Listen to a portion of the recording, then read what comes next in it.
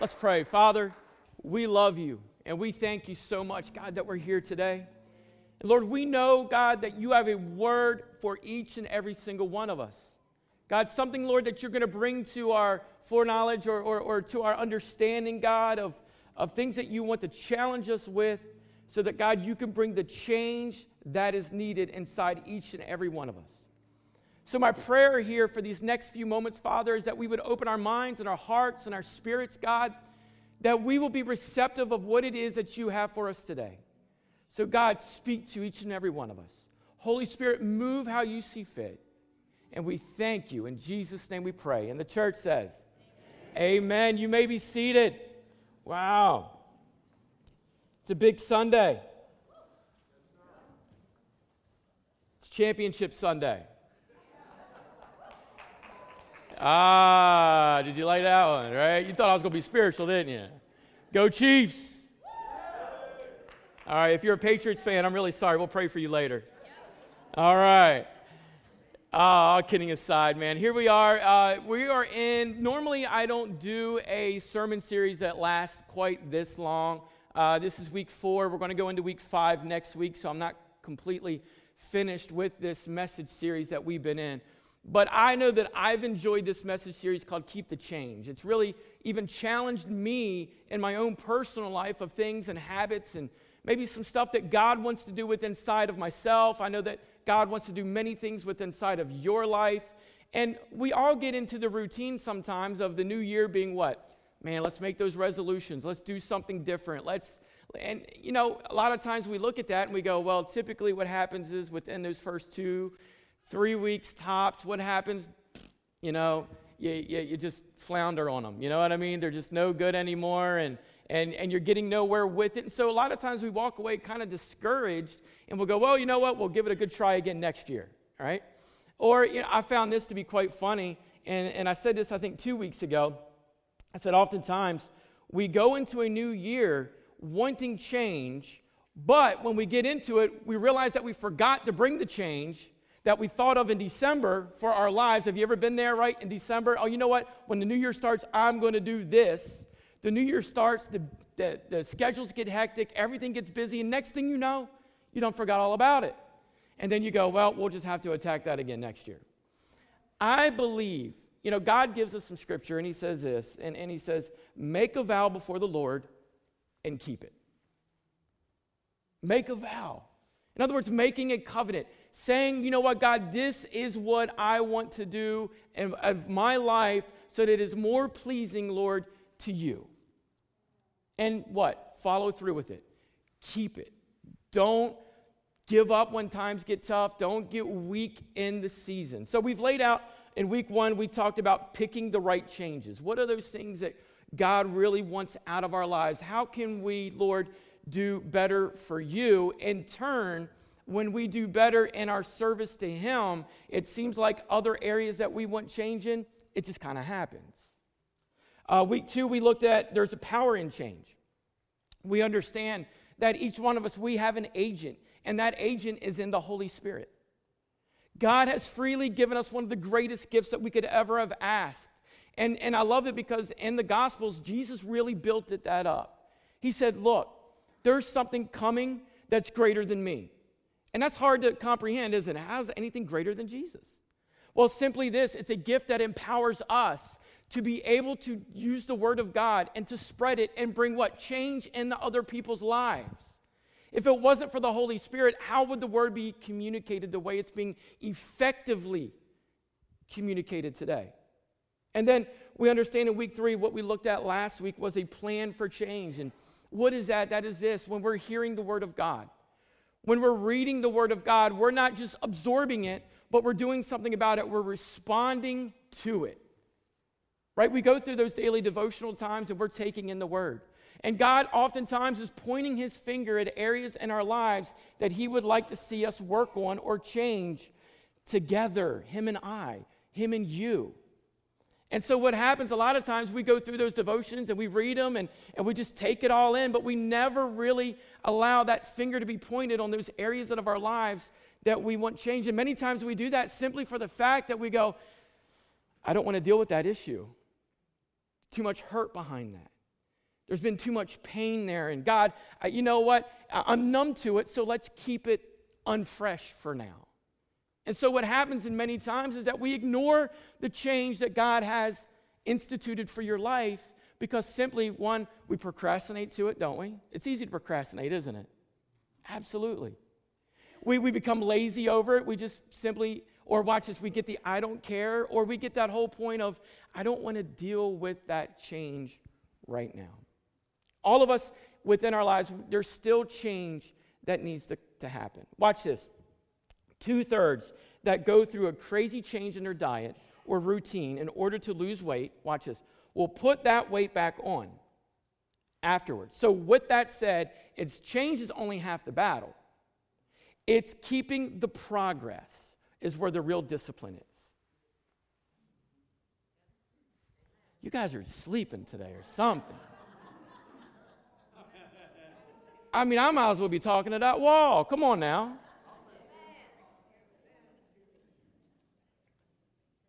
You're wanting change within your life. You're applying the Bible. You're allowing application to happen.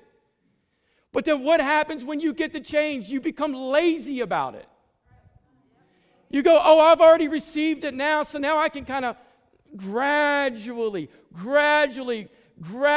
step back into the same routine again. And then a year from now, you're going to look at yourself and what in the world happened? What happened? You happened. All right. You'll catch on here shortly. I'm excited about this message. I don't care if you are or not, all right? Golly day. So here we go. I was sitting there thinking, what could I challenge us, or what would be a good subtitle? I've given a subtitle to each one of these messages, and this one is called Like a Hawk, all right? So look at the person beside you. I'm forcing you to open up here. Look at the person beside you and say, like a hawk. All right. Do it one more time. Just do it. Thank you.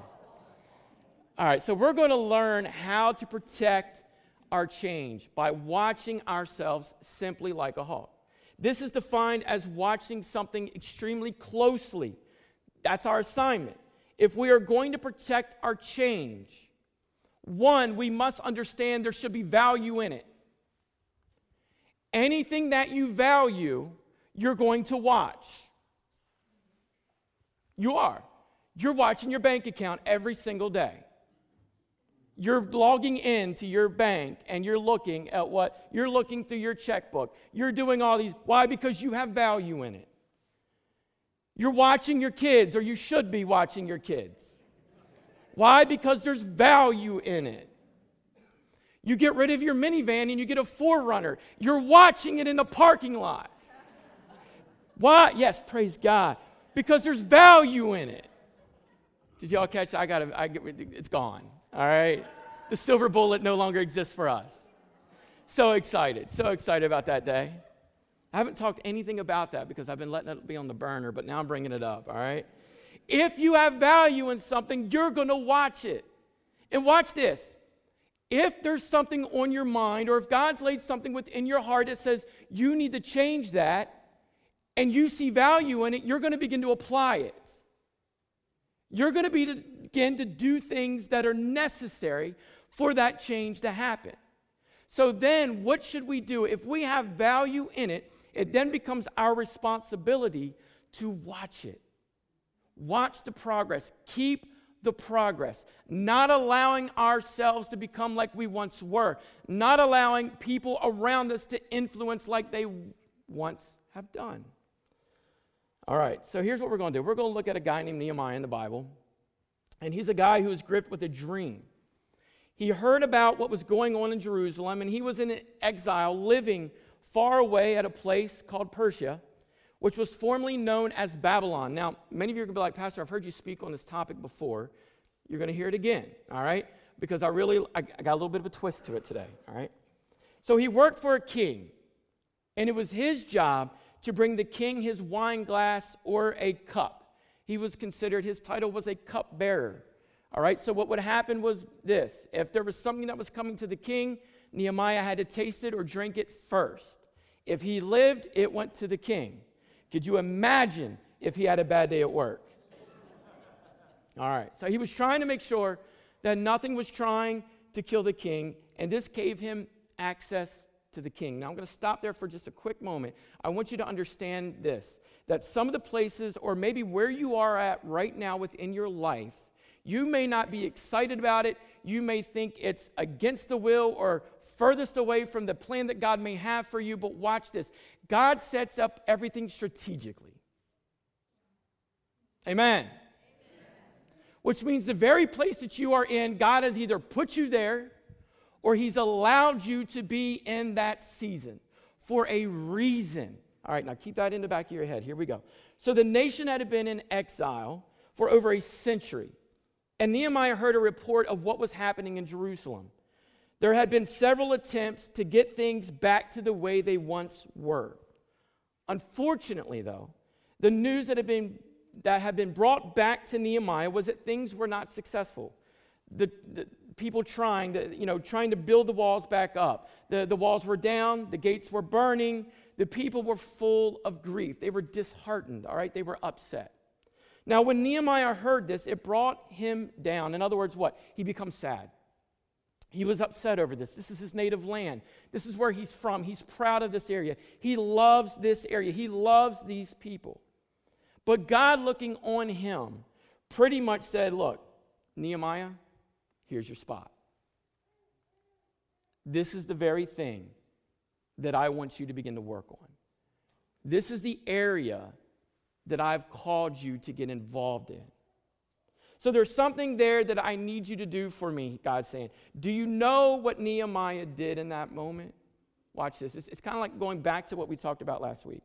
When God speaks, when the word of God is brought into our lives, into our souls, into our hearts, and our minds, our spirits, we have a responsibility to do one thing, and that is this: respond to it. But watch this, Nehemiah continued to do what he was doing, but he had a dream in his heart. So God spoke to him of what he wanted to see Nehemiah get involved in and do. But we understand through the scriptures that Nehemiah continued to do what he was doing, but he never let go of the dream that was within his heart. So he would go to the king time and time again and bring the cup, but eventually the king looked at him and said, "What is wrong? Nehemiah, what's going on here? You seem down. What is the problem?" And so Nehemiah begins to explain to him what it is. And so the king looks at him and says, "Well, what do you need?" "Well, I need bodyguards. I need access. I need passports. I need governorship." And the king is like this: "Okay, well, how long is it going to take?" "Not really sure. It's going to take until it ends. It's done." But watch this. What Nehemiah did before even that was he continued to do his everyday behaviors. He continued to stay faithful to the Lord, but he also continued to do what God had already laid out before him. What might have seemed so small compared to his dream was the very thing that was setting himself up in order to accomplish what God had in store. So what he was doing with his hands every single day eventually transpired into his heart, and it came to be. So what does that mean? He was faithful for what he was doing, never losing the dream, all the while God was preparing everything and setting it up for what would be a huge, tremendous change. Well, that sounds boring. I mean, if God gives us a plan, if God puts it in our heart, you know what we want to do? I quit. I'm dropping everything. I'm going after the plan of the Lord. Sometimes we become overzealous. When God is trying to say this, I'm educating you on it right now. I'm building the dream in your heart. I'm getting you excited about it, all while I'm preparing you to do something great. Don't stop what you're doing. Continue in what you are doing. God is the one who opens the doors. Don't physically try to open the doors yourself. Can I say that one more time? God is the one who needs to open the doors. Stop trying to physically open those doors yourself, because all will happen is you will fail. It's like this: God, close the doors you want closed and open the doors you want open. Watch this. We see that with David, right? What happened there? Samuel comes and anoints him as king. He goes where? Right back to the fields. Doing what? What he was doing. God put the dream in his heart. God put the vision there. All the while, he was preparing him to do something huge. All right. So Nehemiah kept doing all of this stuff. God took what was in his heart and used it by what was in his hand. That's exactly how God wants to do within our lives. Nehemiah goes, and with the help of the people of Israel, he goes and he rebuilds these walls. The previous 141 years, no one else was able to do this. God used a cupbearer who simply had a vision, all right? It's amazing how God was putting everything together. And see, it's easy for us to look back at this and read this story and see the fingerprint of God in everything. What you need to know right now is that the fingerprint of God is upon every one of your lives. Just because you don't feel like you're in the will of God does not mean you're not in the will of God. God is the one who strategically moves everything and puts it into place, not you. Now, he did all of this within 52 days. That's how long it took for him to build that wall, what took 141 years of nothing but failure. Can you consider and make the obstacles and the opposition that came upon him? There were these guys named Sanballat and Tobiah and Geshem. They showed up to oppose everything that Nehemiah and the people were doing. They mocked, they criticized, they defamed, they blackmailed him personally. They tried to bring and intimidate him. They even sent death threats to him that they would kill him in his sleep. Who in the world is going to continue in that? How many of us at that point, at some point during that time, would have been like, you know what, God, I think there's somebody else that can take care of this one, right? I'm good. I got a family. You know, God, that doesn't fit my schedule. You know, God, I don't have those abilities. I don't have those talents. God, do you know what my friends and my inner circle is going to think about me? All right. What was the problem with these three people? Watch this. There are some people in your life. Let me listen up to this, okay? This is a really good word of truth. There are some people in your life that think the more you decrease, the more they will increase. I'm going to repeat that. There are some people in your life that think the more you decrease, the more they will increase. That's ridiculous. That is absurd.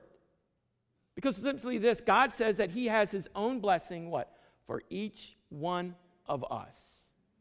So these guys had the mentality that if we can make you look bad, we will look good.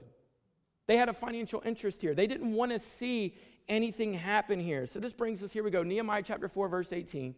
Let's look at our scripture. It says this. And each of the builders wore his sword at his side as he worked. But the man who sounded the trumpet stayed with me. So this was Nehemiah's response to the intimidating threats that were directed to him and to the people. From that point on, they worked with a sword in one hand and the shovel in another. In other words, they were going to continue to go after the will of God, but be protected by the sword. How does that impact us? Somebody give me a Bible. That's a shame. The pastor don't even have a Bible. It's on iPad. It's all good. Thank you, John. I appreciate that. I'm going to borrow this the rest of the time. Is that all right? I know. What does that tell me? That tells me this every single day. This thing right here must be in my hand. I cannot overcome the threats of the enemy without it. I am weak without the word. I have no strength without the word. I have no ability without the word. I have no vision without the word. And watch this. If I don't have this sword in my hand, then what I try to accomplish with this hand will fail. Everything that you try to do on your own without the Word of God being a part of your everyday life, I promise you it might be successful or appear to be for a moment or a season, but it will fail. I'm going to keep this, all right?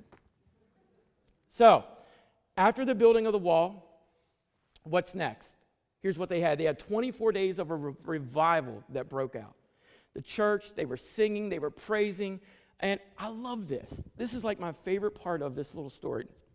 But Tobiah, one of those guys that was ridiculing Nehemiah for building this wall and having these people a part of it, and later or earlier scriptures, you can go ahead and read that at another time, not right now. Listen to me. But he looks at him and he says, look, Nehemiah, that wall is so weak, you put a fox on it, it's going to crumble down. It's going to fall. But watch this. The church, after this was done, they went through 24 days of revival, and we understand they began to march around that city, but they didn't do it on the outside of the wall. You know what they did? They did it on top of it. They said what the enemy thought was going to fall and never happen to be and never have strength behind it was way more stronger. Oh my gosh. I sit there and I look at it and I go, God, look at my life. Look at what you're doing here in our church. Look at the things that you're doing in the people of your church. The enemy is attacking, saying, oh, you know what, this is weak. It's not going to last. You're never going to be able to accomplish these things. Your family will never come to Christ. Your kids will always act like, whatever they act like in a good word. All of this stuff. No. God says, you don't understand. I orchestrated, I designed it, I planned it, I willed it. I gave you the sword in one hand so that you can put the shovel in the other. And because of that, there is strength. And whatever God puts together, it's kind of like when you marry a couple, let no man put asunder, right? No division. It will always be strong. Now, so here's what they did. They had a revival that broke out. And what they really began the teaching of was over time, money, relationships. Time. They didn't honor God with it previously.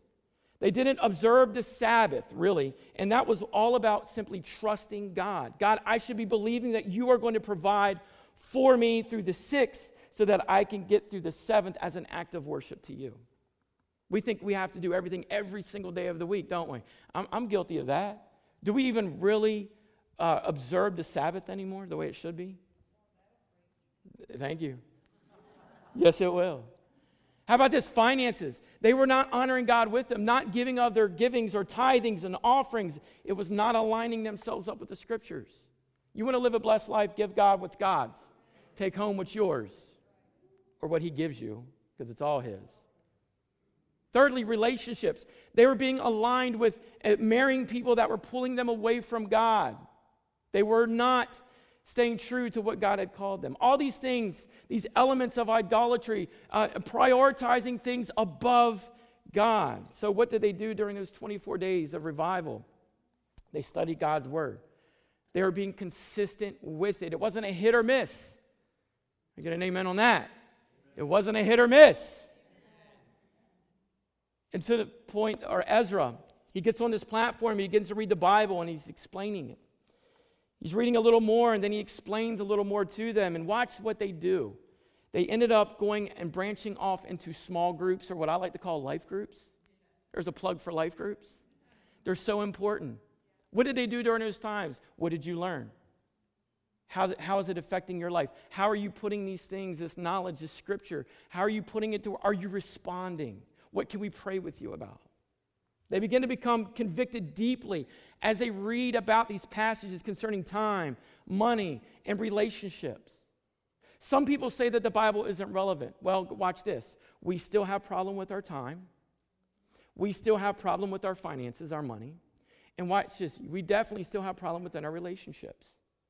Let's take a look at Nehemiah chapter 9, verse 38. It says this, in view of all of this, we are making a binding agreement. Stop right there for a second. In view of all of this, Nehemiah is saying, look, God, here's what we're doing. We're making a binding agreement. We're making a covenant.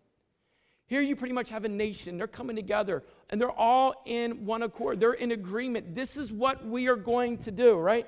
A binding agreement, a covenant.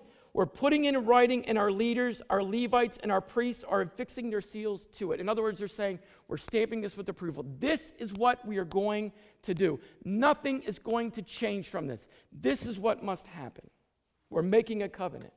Now, the next chapter is written of the names of the heads of each household and each family, this showing that they will honor God with their what? Time, money, and relationships. Now let's go to Nehemiah chapter 10, verse 39. He goes on to say this, we will not neglect the house of our God. We will not neglect it. Nehemiah, he's excited. He feels accomplished. And so because of that, he feels like, you know what, my job now is what? Done. I'm good. Everything's great. He goes back to Persia. What does he do there? He goes right back to the same job he was involved in before. He did not allow everything to get to his head, did he? He did not become too big for himself. He did not think he was better than everyone else. He went right back into the same job. 10 years goes by. Things begin to unravel. Shocking, right? It seems like every time you see something great happen in the Bible, what happens? It unravels. Kind of like your life.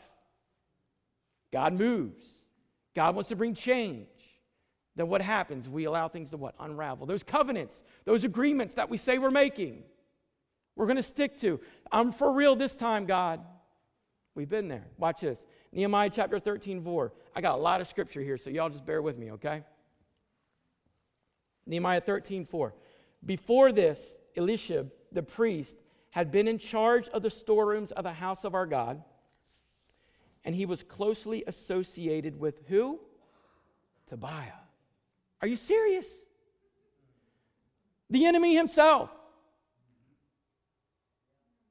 The one who was trying to bring division. Now what are you doing? You're associating yourself here? This is wrong. This is messed up. Watch. 5 through 11, or actually 5 through a whole lot. How about that?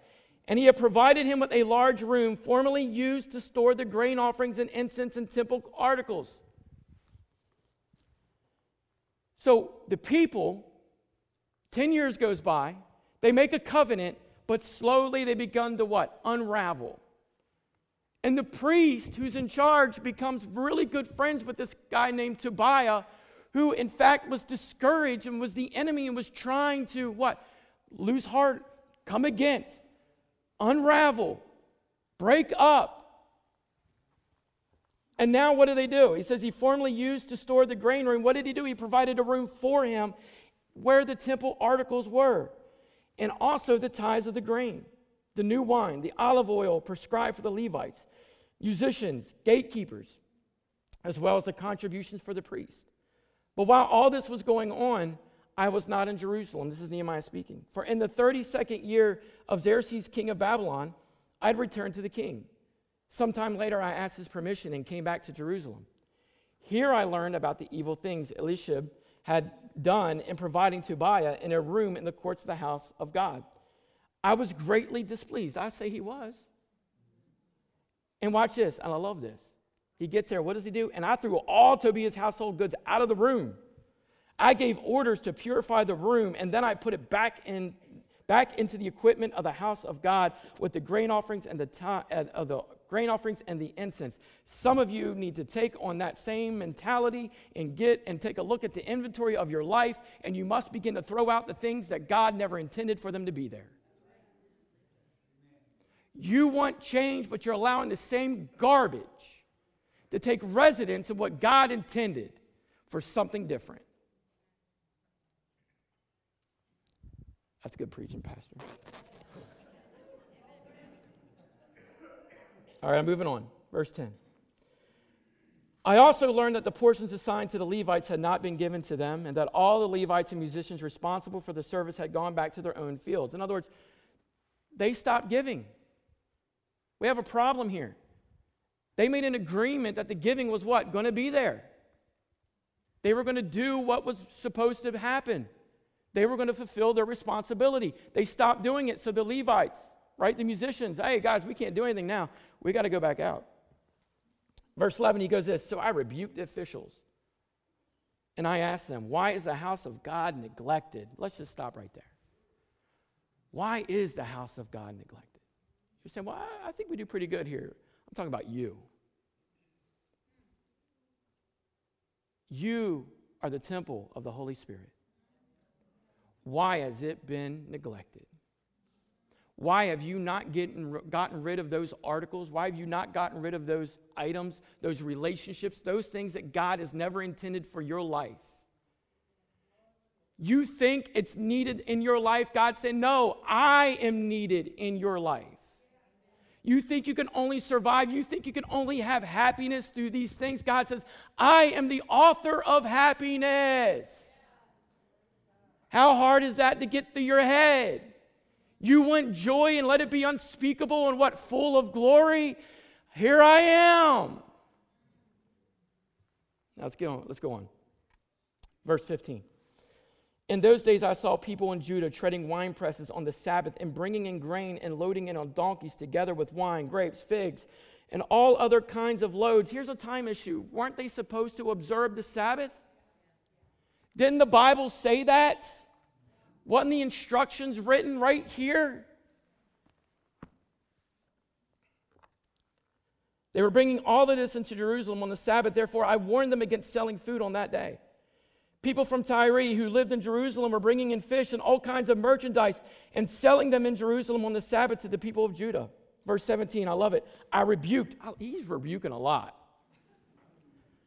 But he's not rebuking just them. He's rebuking us. Because we fall into the same guidelines. We're right there. He says, I rebuked the nobles of Judah and said to them, what is the wicked thing you are doing, desecrating the Sabbath day? Didn't your ancestors do the same thing?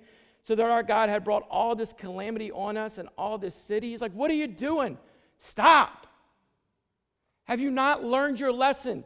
Have you not figured this out? If you would just line yourself up with God's will and plan for your life, how much more better would it be for you? All right. Now you are, I forgot where I was. Didn't your ancestors do the same thing so that God brought all the calamity on us and on this city? Now you are stirring up more wrath against Israel by desecrating the Sabbath. Verse 19. When evening shadows fell on the gates of Jerusalem before the Sabbath, I ordered the doors to be shut and not open until the Sabbath was over. I love that. I'm going to stop there for just a quick second. He says, enough is enough. There's no planning to this, right? Here's what you get. I know I need to, Pastor. I know I need it. I know. God's working on me. He's just working on me. I know I'm going to get to the spot that I need to get to. One day I'm going to give my life over, right? One day I'm going to decide to break that habit. One day I'm going to get rid of that filth. And you guys are playing this within your mind all the time. I love what he did. He goes instantly, what? Shut them. We're going to do this thing the right way. Let's shut it. Stop overthinking this. Some of you have heard the word, you've read the word, you know what you're supposed to do. The Holy Spirit has spoke to you, but you're not responding. You continue to put off, and you continue to find yourself in the same way of life. Nehemiah observed what was wrong, and he said, it's done. Shutting the doors. All right, let's continue. I stationed some of my own men at the gates so that no load could be brought in on the Sabbath. Why did he station his own men? Because his own men were strong enough. He didn't go back to the people and said, I stationed the same people who were floundering earlier, did he? Something brand new, something totally different here. All right? But I warned them, I got to find myself. Verse 20, once or twice the merchants and sellers of all kinds of goods spent the night outside Jerusalem. But I warned them and said, why do you spend the night by the wall? If you do this again, I will arrest you. From that time on, they no longer came to the Sabbath. I love the directness right there. He says, why are you doing this? Stop it. If you continue, I'm arresting you. I'm not putting up with it any longer. I look at this and I go, you know what? My life is as a city to the Lord. God, I need your wall around me. I need those gates shut to those that you want it shut to, and I need it open to those you want it open to. And Satan, devil, you have no authority over my life. And everything that you try to speak into me, I rebuke it and I come against it in the name of Jesus. It has no place in my family, in my life. Those thoughts, those actions are no longer appropriate. There will no longer be gray area when it comes to sin. Sin will be sin and good will be good.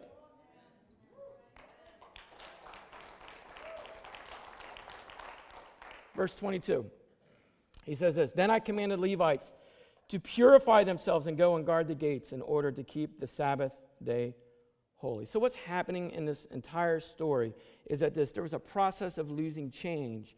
Nehemiah hears about it. He gets involved to bring the progress back in place. And that is why we need to watch ourselves simply like this, like a hawk. If you are going to watch ourselves, if we are going to do that, the moment we change, we have to be careful. If we keep doing what we've always done, you're going to continue to do and get what you've always got. Let's take a look at a couple of scriptures here. Galatians chapter 6, verse 1, it says what? But watch yourselves. 1 Timothy 4:16 says this, watch your life and doctrine closely. I love this was to the Ephesian elders in Acts chapter 20, verse 28. Keep watch over yourselves. 2 John verse 8, watch out that you do not lose what we have worked for. What is the scriptures telling us? What is God trying to say? You need to be attentive. Stop sticking your head in the sand. Be observant of what's going on. Be observant of who you're allowing in your life. Be observant of your thought process. Be observant of your actions. Be observant of what you're speaking. Watch yourself. Remember, we said that the Word of God last week was like a mirror into our lives, showing us what needs to be corrected. But it's like looking in a mirror and saying your hair's all messed up but never combing it. What good is the mirror? Nothing. You might as well dump it because you're not allowing the change. You're not responding to it. The Word of God is as a mirror to our spiritual being in our lives. God places His fingers on the areas of what we need to fix or what He's wanting to see done within our lives. We need to what? Respond to it. Watch yourselves. Watching it like a hawk. Here's why I say this whole hawk thing, right?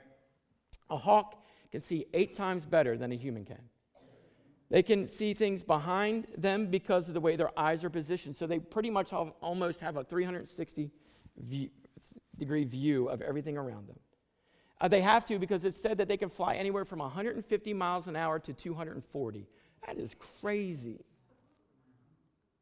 I was like, wow.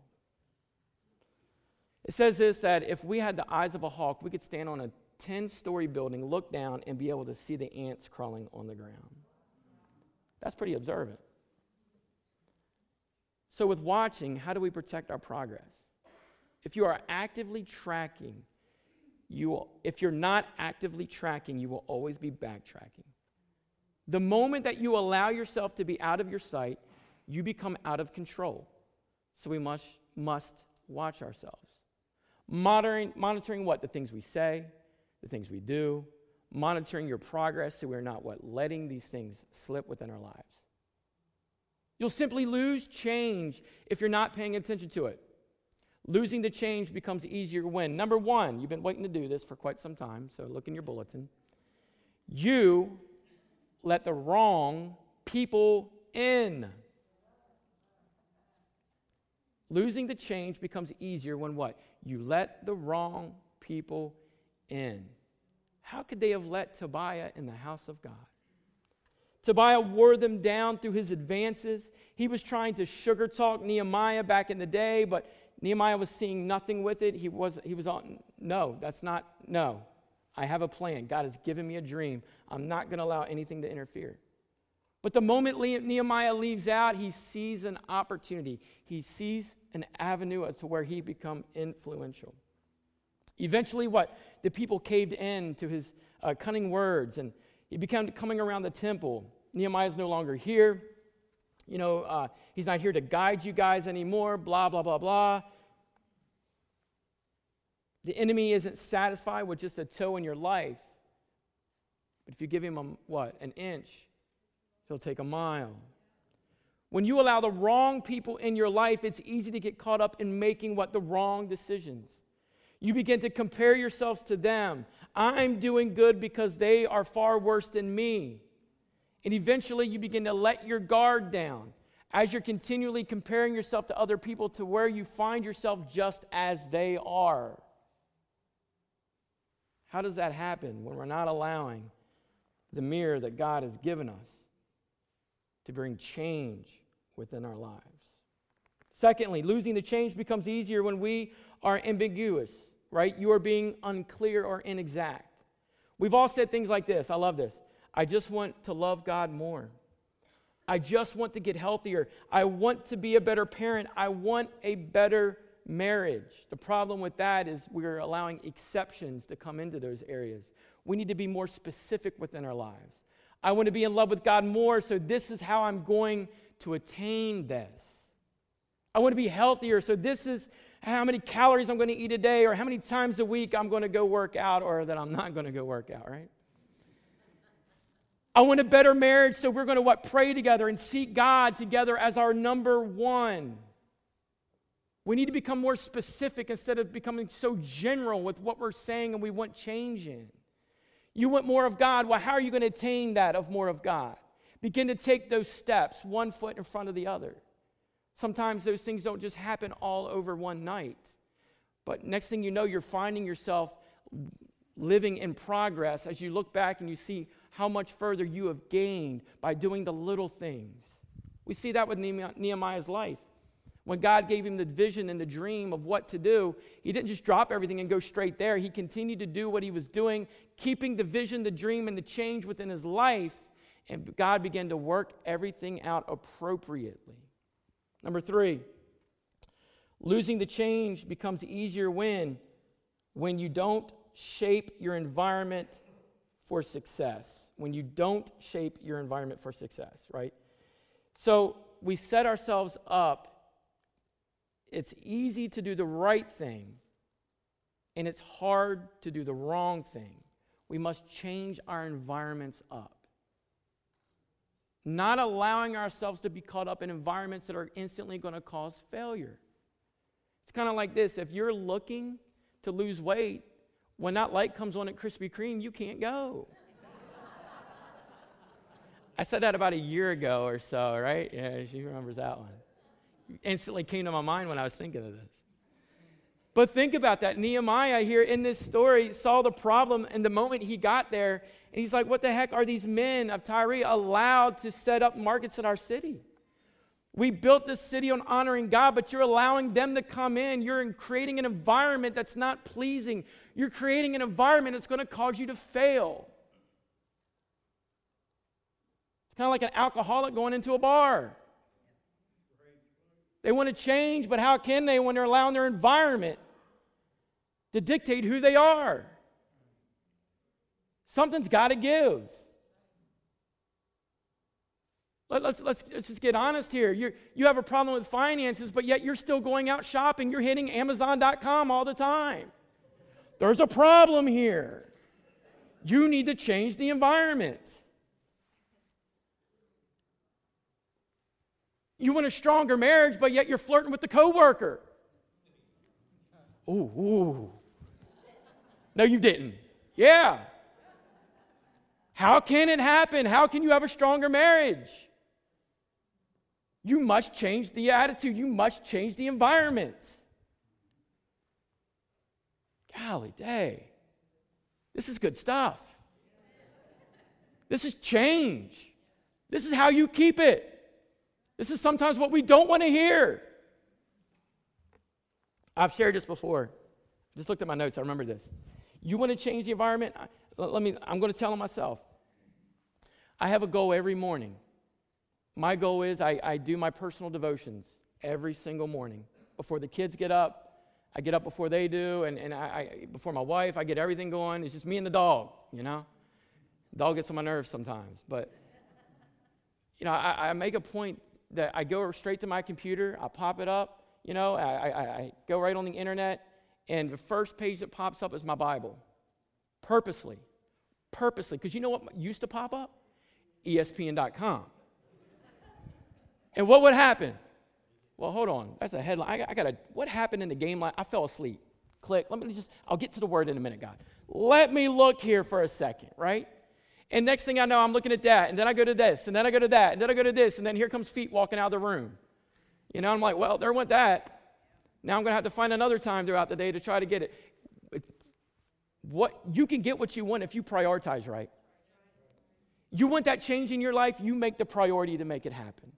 I remember one day I was sitting there and I was doing it. This has been I think 3 or 4 years ago, something like that. And I went in and I clicked and I found myself, and it was like just guilt hit me and said, what are you doing? You want something different, but you're not changing your environment. You want more of me, but yet you're substituting me for things of this world, of society, things that are just carnal, things that are not going to last. Did anybody hear that? Did anybody really take note to that? That was good. That was good. I got to give myself credit. That was good. Y'all got to change it up. You want something more of God? You want something different? You got to do something different. You can't keep on doing the same stuff and expecting something better. It's just not feasible. It's not going to happen. All right, some of you want change, but you're afraid to make those conscious efforts because change might require you to simply change. What gates need to be shut? What decisions do I need to make differently? We must watch ourselves. What? Like a hawk. Number 4, losing the change that becomes easier when you have too much time on your hands. What's interesting here is that when the problem really began is when the building stopped. They were so busy building, so they were what? Vision-minded.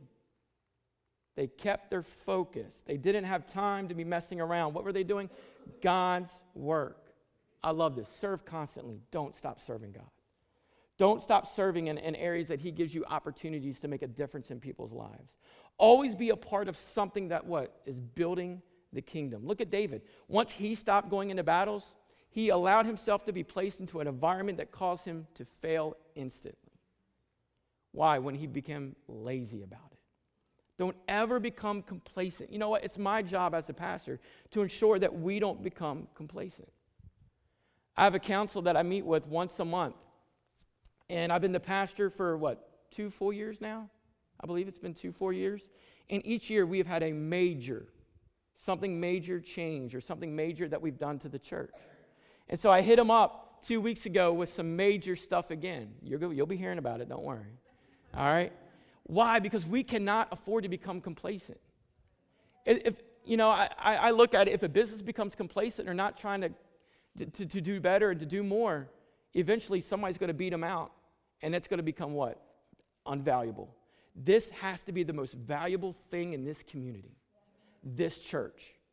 Why? Because it's discipling people, and it's bringing people to know who Jesus Christ is. There's nothing greater than that in this entire world. Nothing greater than someone accepting Jesus Christ as their Savior. So we cannot allow ourselves to become complacent. You cannot allow yourself to become complacent spiritually. When you get to the place where you go, I'm good today, I could take a day off of the devotion. We got a problem. Put the brakes on. You better get in it. Because you're missing out. God's got something for you. The enemy's trying to distract you, to keep you away from a promise that God has in store for your life. All right, here we go. Number 5, my last one. When you losing the change becomes easier when you misunderstand failure, right? We misunderstand failure. I would imagine that the first time they broke the covenant, the devil really capitalized on that. He tempted them to do it, but then shamed them for it. Do you remember this? I think I said it about 2 weeks ago.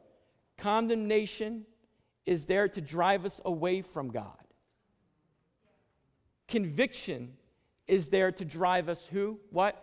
Toward God. The moment you find yourself going, I can't go to church. Look how I'm living. Look what I was involved in last night. Look at my inner circle and how look at the decisions I've made. Look how I've treated my family this week. And understand something. That is from the adversary. He's wanting to distract you and he's wanting to pull you away from God. Be mindful of that. The moment you begin to feel that, no, I need to be in the Word. I need to be with fellow faithful believers in my life. I need to be in the house of God. I cannot neglect it because we are all filthy rags. We are all sinners. We have spots and blemishes all over us. None of us are perfect, and none of us will ever be. But I love this because God calls us to repentance. And every time we come before the Lord repenting, Lord Jesus, forgive me of my sins. We become what? White as snow. In His eyes, that's truly all that matters anyway, isn't it? Doesn't matter what I think or anyone else in this room might think about you. All that matters is what God thinks about you. God loves you. For God so loved you that He gave His only begotten Son, what? For you. That if you believe in Him, you won't perish. He's going to what? Give you what? Everlasting life.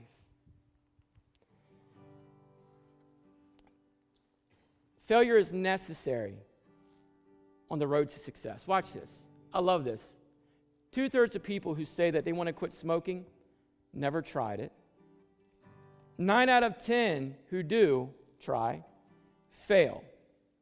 Pastor, that's not very encouraging. Watch. But for the ones who do succeed in quitting, failed on average 6 times before they were able to overcome it. I want to say this statement again. Failure is necessary on the road to success.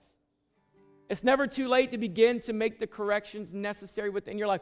I don't care how many times you failed. Let's do it again. But this time, let's do it together. You're part of a great church. Let's do this thing together. You're not going to do this thing called life on your own. I'm your pastor. I'm here. You got problems, so do I. Let's get together. Let's talk about them, and let's pray. Let's do this thing of life together. I do my best to set you up in groups so that you can do life together. One day, some of you, it'll click in your head, and you'll get part of one. It'll start in March, okay? I want you to be equipped the best that you could possibly be. I want all of God for your life. I want you to be successful. I want to brag about you. Look what God's doing in so-and-so's life. I'm not jealous. I want you to be the richest person. I want you to have the greatest family. I want you to be the greatest encourager. I want you to be a better soul winner. I want you to reach people all across, everywhere. I want you to stand with me. God's grace, it's not been exhausted. His passion is right here, right now, for your life. God wants you to keep the change.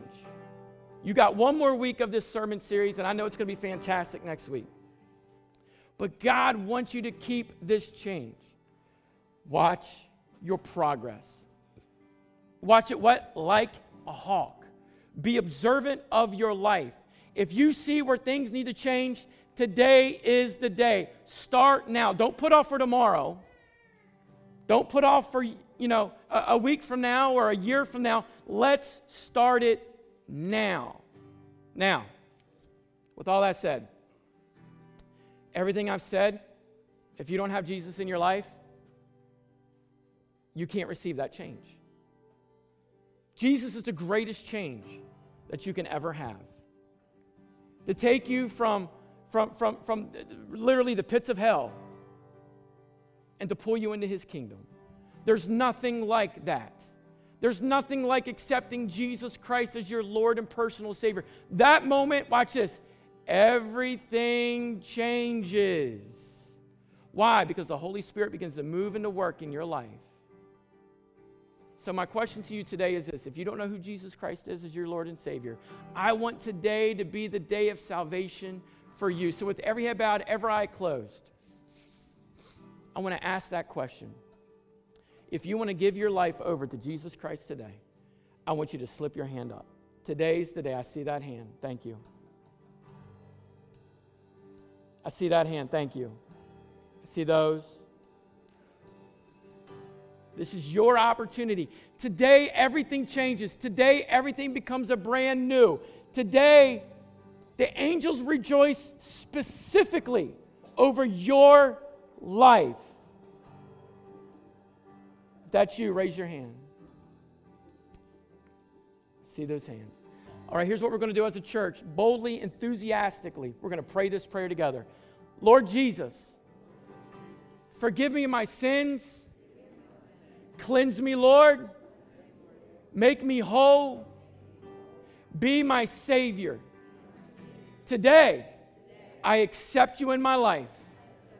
And from this day forward, I will live for you. In Jesus' name we pray. Amen. Can we give the Lord a hand clap of praise? Amen. Now, here we've talked about this change. And, we see here where Nehemiah brought change brought direction within this group of people. They accepted it, and then they unraveled. Some of you today could be like, Pastor, I'm a follower of Christ. I love Jesus, but I feel just like them. I have unraveled. I've seen it. I've noticed it in my life. And today, I want this to be changed. I don't want to live like this no more. I want to get back on track. I want to make that covenant agreement again with Him, the author and the finisher of all things, the Alpha, the Omega, the beginning and the end, the one who holds all things in the palm of His hand. He is the masterpiece. I want Him to work in everything. He's the potter. I'm the clay. I need Him to fix this mess. I need this change. If that's you in your life, I want you to slip up your hand. And you want to see that. I see these hands. I see them. Don't be bashful about this. This is awesome. You want to see God bring this change? Let's pray this prayer right now. Lord, you see the hearts of every individual in here today who is wanting change. You've heard their prayers. God, you have seen the tears, the sleepless nights. But God, today they've seen, Lord, where maybe they've unraveled, where they need to come back into agreement and come back even into covenant with you.